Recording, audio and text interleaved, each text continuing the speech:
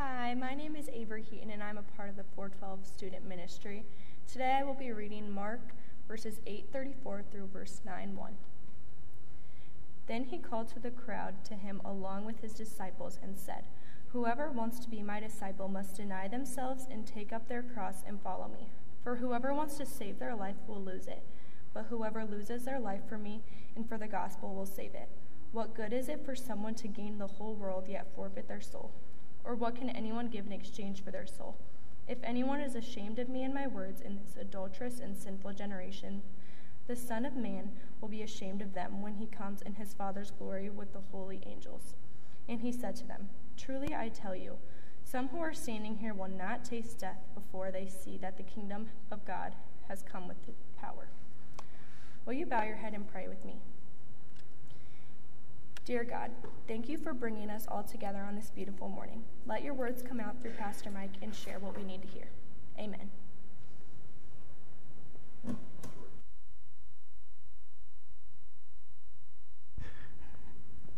Well, I know that others preceded me in saying good morning, but I want to accompany that. Good morning. Welcome to Marion Methodist, whether you're here on live on this 4th of July weekend or joining us on the church online. We're glad that you've come to be with us. I want to give a special thanks to our tech team, to our participants last week, and to the rest of our staff. We had this Voices of Hope concert in here, patriotic concert that had dress rehearsal on Monday, and then on Tuesday had about 600 people in the building, and on Wednesday we had 850 people in here. Cars parked on the grass, so it was amazing. I want to thank all you guys that worked.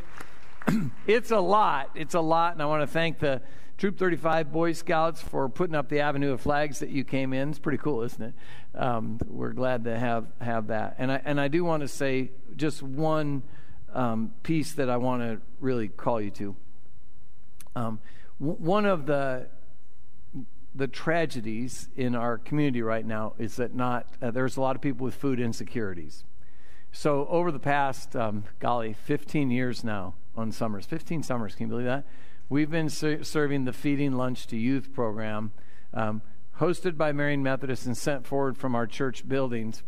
And in the last year or so, with unemployment benefits from COVID running out, with the SNAP benefits running out, our volume has increased quite a bit. The demographics say that we should be serving to about 480 to 550 lunches a day, and we're hitting that top number or beyond just about every day. That accompanied with all the things you and I are used to, inflation, HACEP benefits have changed a little bit. Frankly, 3 weeks from now, Fly was going to run out of money. I said was. Still have some need, but the prices and all that, so we made a call out to the other churches, and they've given some money. And then a person that's never come to us, saw the news story on TV, sent us a check for $2,500 and say, if you match it, I'll give you another $2,500. So it takes about $3,300 a week to run Fly, which is fantastic. So I don't also hesitate from saying to our own group to say, we're the home church of it. If you would love to benefit Fly, you can either go on the church app and give that way. You can drop something in the joy boxes out there. Just make sure if you put it in an envelope, write Fly on it, and they'll get that, because the Feeding Lunch to Youth program is something that's very important to our community. We serve lunches at 11 sites across the Marion and Linn-Mar School District, because that's our wheelhouse. And so we'd invite you to come along with that as part of our acts and marks of being a disciple. So thank you in advance for any gifts that you're able to give. So Jesus, as Mario said, does not sugarcoat the gospel. And sometimes the gospel is hard to hear. So let me share, and I'm really just going to focus in on half of a verse here. And here's what Jesus says to his disciples. Whoever wants to be my disciple must deny themselves and take up their cross and follow me.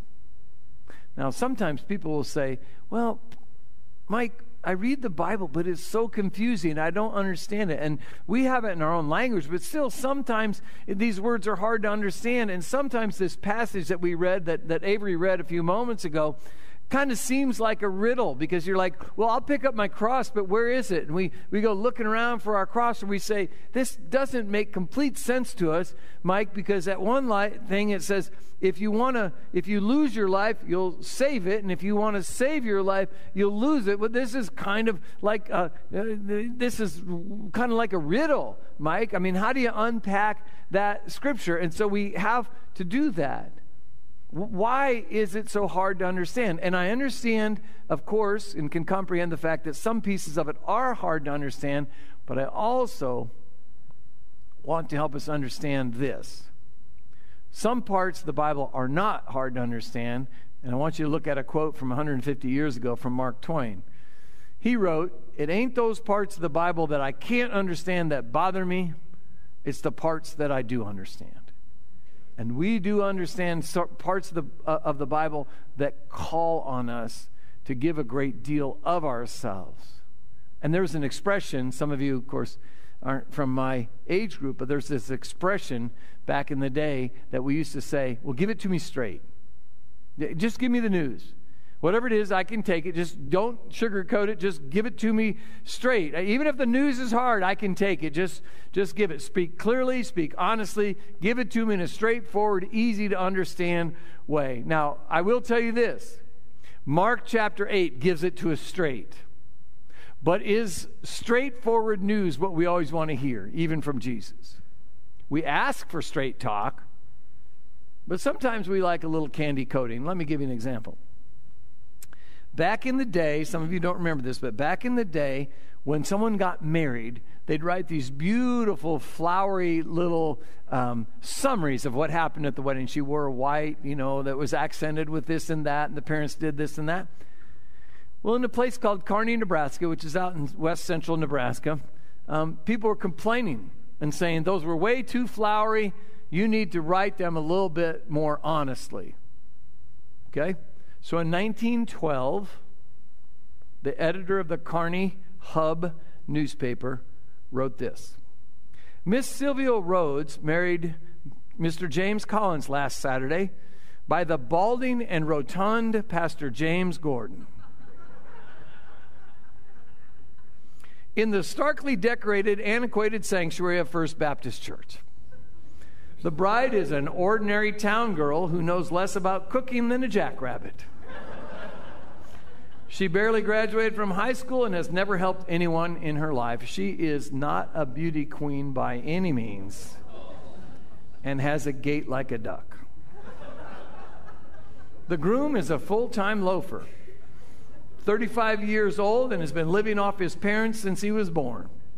He has no discernible skills and no real prospects of ever getting or keeping a job. The couple has little prospect for happiness. It will be a hard life. So, we may prefer a little sugarcoating, no? We may prefer some sugarcoating, and Jesus does not sugarcoat the invitation to the Christian life. He does not hold back on what is truth. Jesus speaks to the crowd and disciples in a very straightforward way.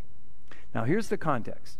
And Mario gave that. Crowds and his disciples are coming to Jesus. Now, Patrick, my friend, that's the pastor at Central City and Walker and the French congregation in Southwest Cedar Rapids, came and met with me and recorded the episode of yesterday, today, and tomorrow. And I hope that if you aren't watching those live, they live on our website continually. You can click on the Watch Live and see the first 3 episodes. There's 4 more coming. This week will be Mario. And by the way, I'll get to next week's preacher, but you got to come back to church next week. Next week we're going to have a guest preacher, Pastor Cameron Scott, who was youth minister at Altoona for a number of years, United Methodist Church, and then was the founding pastor of Cityscape DSM, and most importantly, he married my daughter Sarah, so he's up in the box next week. And my friend Patrick was here this week to he exactly explained this scripture. See, the crowds are interested in Jesus. Jesus has become a phenomena, and people are hearing some things about him all across the region of the Galilee and actually all over Israel.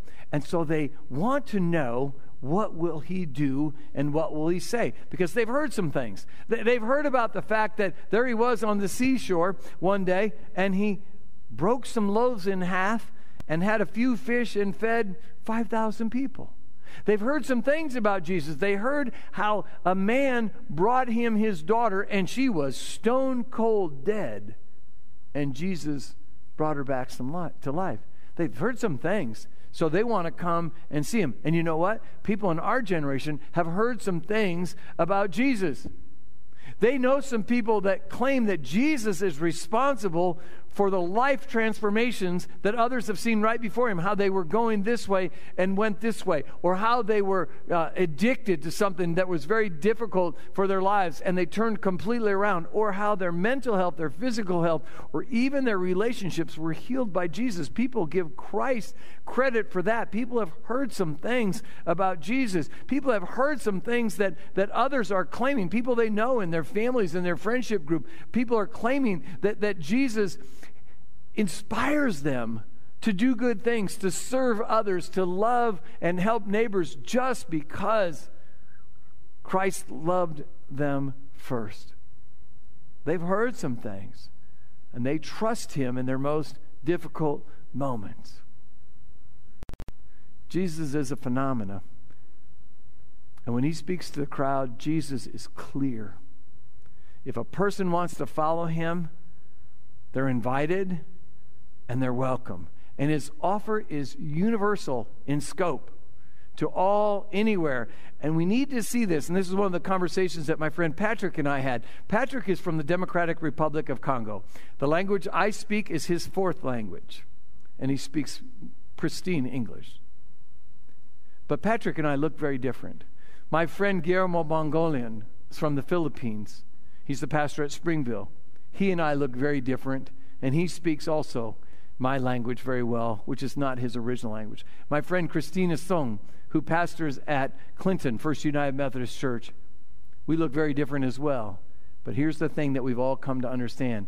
Jesus invites all of us. His scope is universal, and he sees only one race. We see different cultures, and that's right, and we should embrace those. But there's just one race under God, and that's the human race. We said of that in the creed a few moments ago. And the entire human race is created in his image. And the invitation is to all, regardless of what your dialect is, regardless of what your favorite foodstuffs are. This is for all. Jesus speaks a straightforward message. He speaks in a straightforward way because he does not want to gain disciples under false pretenses. Have you, about anything, have you ever been hustled? Have you ever been hustled? Some of you are in your mind saying, oh, geez, yeah, I remember that. I got hustled one time. Well, probably more than once because, I'm me. But I had a guy, he was about 4 years, I was working in construction when I was in college, and he was about 4 or 5 years older than me, and he had a cabin up on the Wapsie, up by Muckerville or someplace like that, right? You know where I'm talking about, up the end of Alburnett Road. And he says to me, hey, young Morg. He always called me young Morg because there's an older one too, He called, hey, young Morg, what are you doing Saturday afternoon after you get off work? I said, I don't know, Kirk, And he says, hey, want to come up and mess around at my cabin? Me thinking, water sports, canoes, campfires. I said, sure, that'd be fun. He says, oh, good. Grab your truck and come up there about noon. But he says, I got a little project we need to do beforehand, so go ahead and bring your work clothes and stuff too. And so I did. And what he meant when he asked me to go was, Mike, will you come help me shingle my cabin? And if there's time before it gets dark, we'll get in the water. So I felt pretty hustled that day. I mean, I liked him, and I was happy to do it, and he probably gave me a bucket of chicken or something like that. But we need to understand this. No false pretenses from Jesus. No, hey, there's going to be candy and nuts, but you got to build a shed on the way in. Jesus does not hustle people to help for his mission. From the beginning, from the very first time you hear words from Jesus, he makes it clear he is calling us to a most difficult life work. Each person, though, is responsible for choosing to be a part of the crowd or to become a disciple. We get the choice on that fully. And the outcomes of each one, whether you choose to be in the crowd or whether you choose to be a disciple of Christ, are clearly stated by the Lord Jesus himself. The people in the crowds, then and now, can become disciples, but most, that's more than half, but most decide not to because they're unwilling to pay the price. And Jesus says, clearly, again, the one simple verse I'm sharing with you, whoever wants to be my disciple must deny themselves, take up their cross, and follow me. Disciples have to leave the crowd to follow Jesus. His way becomes their way. They get in step directly behind them. A disciple of Christ has chosen the Lord as their life leader, and they need no other. Now, this morning, earlier today, we had veterans across the front of our church, and we know that they all were assigned leaders in their military service. And many of them, they said, I will follow him anywhere. I was not called into military service, and during the time when I was of age, we were not engaged in any of those conflicts. And so I appreciate very much the work and all of the labors and the very difficult things that our military men and women in the branches of service in the United States have given for us that we might be free. Now, I played, though, on sports teams. And when I first went to college, my freshman year in college, there were two freshmen, myself and a guy named Bob Escroba, that were going to play baseball for the Iowa Wesleyan Tigers. And we started baseball practice in January back in those days. Ground balls in the gym. We didn't have, Prospect Meadows back then, or hitters or anything like that. Ground balls in the gym, batting cages in the gym, all that kind of stuff. And about 2 weeks into practice, we had joined this team that was mostly veterans, 7 or 8 or 10 sophomores, but all these juniors and seniors. Now, they were like maybe 500 the year before. They weren't that good. And Coach Nelson, was kind of hearing John. John had been to Vietnam, and he'd got one of his legs blown up, so he was very courageous. And he really wasn't too worried about what people thought about him, and his job as a coach was to win. And so he said this, I remember at a team meeting, they were all gathered in a classroom, and he said, all right, we hadn't played a game yet. He says, this is what we're going to do. We're going to start the freshmen. We're going to start the freshmen because I think it's the best chance for our team to make the playoffs. The college had never made the playoffs in the history of its existence. And you know what happened? I think because they were forming a protest, they were going to do this all together, and Coach would buckle. But every junior and senior quit the team. All of them. And Nelson wasn't buckling. And I got to tell you, in a small college where all the men live in the same dorm, there were some harrowing days there in the next couple weeks. There were some difficult looks and harsh words said to us, but I'll tell you what. Oh, by the way, too, we did go to the playoffs for the first time in the history of the college, and we did win our regionals, so yay, John. But it was really difficult there for a little while. But I'll tell you this, I'd have followed that guy anywhere. He was my favorite coach in all the coaches I had at Iowa Wesleyan because he was a great leader and he was unflinching when he knew it was the right thing to do. In life, in our lives, we're always going to pick leaders. We like coaches, we like guides, we like mentors, but we need leaders that we can follow and trust. And Christ is that for every Christian. We can trust Christ in the most harrowing days of our lives, in the most exhilarating days of our lives, and in many, many, many of our days that are just, everyday, normal stuff. We can follow Christ because we know he will lead us well. So the disciple who follows Christ is able and willing to pay the price and take up their cross. Now, I want to say something very important. We do not go on a quest for a cross. We don't go looking for them. But we don't decline it when it's in our way. When it's in the path of our duty, we need to be compelled to bear it. We don't need to go looking around, where's the crosses I can pick up? We don't need to go. Jesus will place the cross that we need, that it's our responsibility to carry in our way. And understand this, the cross is not some mystical level of deeper spirituality. The cross is not our daily annoyances or difficulties. I always get a kind of a smile out of someone who says, well, my kid in the 4th grade's acting up, that's my cross to bear. I'm like, no, that's your child to lead. That's a loving thing. Oh, my wife, she makes meatloaf. Well, that's my cross to bear. I'm like, no, that's a daily annoyance. Oh, in my case, the cops are always sitting down by Culver's on my way to work. That's an annoyance. Well, unless I follow the law, which would be a good idea. And it is. I encourage that.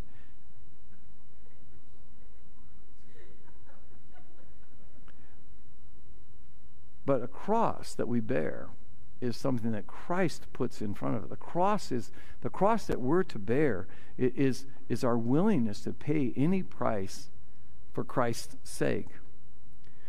And Jesus was understanding what he was doing when he put the cross as a model. See, in the Roman Empire, the prisoner was compelled to carry their own cross to their own execution, signifying the submission to Rome's power. They had no choice about it. Jesus used the very same image to illustrate the ultimate submission to him that his followers were required to give. And the outcome of giving our willingness, because it says we must be willing to pick up our cross, the outcome is a holy and productive life. Now, the disciple that's willing to pay the price, the cost is comprehensive. And so is the reward. So don't miss that part. The reward is, as you read in the very same scripture that we read, Christ saying, I will always know you. I will never turn away from you. If you're willing, I will always know you. And you will taste my glory. You will see me and be with me. The disciple is the one to which Jesus says, I go before you to prepare a place for you so that where I am, you will be forever. Jesus is straight with us. Christian living is difficult, and it can be avoided. There's lots of on and off ramps. That's one of the things I thought that Patrick said. Mario repeated part of it today where he says, you can be a disciple and say, I've had enough, I'm tapping out. Or you can just fade away and say, the crowd was a lot more comfortable. I think I'll find my spot back in it. Jesus is straightforward with us. And there's a lot of ways too on the reverse of that, which is as essential for me as a teacher to say, and you can get on. You can also say, I'm in the crowd, but I want to step up and out. And this is how, because I know exactly why. To avoid the Christian lifestyle, all you need to do is center your life around a preoccupation of yourself. Pretty easy. Spend your life and spend your time working so that when we get down to Cedar Memorial or Oak Shade to celebrate your life, and we can look at your tombstone and said, he or she took care of themselves. If that's what you want your epitaph to read, then that would be just fine. It's a choice we get to make. It's so simple.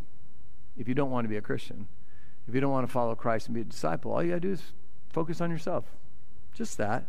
Let your life be loaded with burdens and concerns of your own, not anyone else's. Of course, if you live this way, your life is going to mean little in the greater scope, and you're going to be remembered by very few. Many, many people choose against Christianity in their lives because they believe it is an escape from the realities of life, a denial of the brutalities of suffering and our common destiny of death. And that is wrong. Nothing could be further from the truth. Following Christ means precisely that we must struggle with the fundamental human issues of life. I talked to the veterans this morning, and everyone that's in an armed service, especially those that were drafted, because there was a lot of time in our country's history where people got to fight in a war not because they wanted to, but because they were the right age. And all those men and women that sat before me this morning would agree that serving in the United States military, while maybe there were some great things about it, was also a struggle because they left family, they left careers, they left school. We have a couple members of our church that left full-time athletic scholarships to go to Germany or someplace like that. They left a lot of things, and they were leaving behind a lot of things. They faced death on a daily, a daily occurrence, because of course the people who were standing opposed to them weren't carrying guns because they wanted to shake hands. And of course, every person that's in the military knows someone that's lost their life because of the service they were given. Now, the purpose of that is clear. It couldn't be avoided. They were going because other lives were being infringed upon and being taken. Now, when it comes to us, many of us who do not have that in our background, we understand that the Christian struggles with the fundamental issues of life as we follow Christ into them. We come to be a Christian means to follow Christ on his way, on the way of Jesus, to drink the cup of suffering, whatever that means, to fully participate in God's movement in the world, to be concerned with the salvation of other people. Since we won't have to take up those kind of arms, we should, as the old song says, march in the army of Christ. Unless, if at all, we need to be concerned with our own well-being. Jesus gives this to us absolutely straight. Christian living is difficult. It's hard. And it's best, and it's blessed. Now, this morning, we're going to see Jesus' choice happens at the table. You know, when he breaks the bread and then drinks the cup of your salvation, that cup was avoidable by Jesus. But he lovingly, carefully, took it and drank it. He took up his cross, not because he had to, but it was the one that the Lord, his Father, put in front of him. And he submitted fully to God by being murdered on the cross. And we know from his power, from the miracles that he performed, and from, if you read the book of Matthew, he could have called 10,000 angels and undid the whole thing. Could have walked right away from it. But he followed the plan of the Father so that we might be brought to eternal safety. Now, you have a choice at the table, too, this morning. You have the opportunity to deny selfishness towards a life occupied with making the lives of others better. You have the choice to take up a life based on Jesus that is holy and productive for the kingdom of God. And you have the opportunity to follow Jesus, who leads us through the harrowing times, the exhilarating times, some of the hardest times, to the best life of our Father in heaven, who's planned it all for us. These are the choices before a Christian today and in the days to come.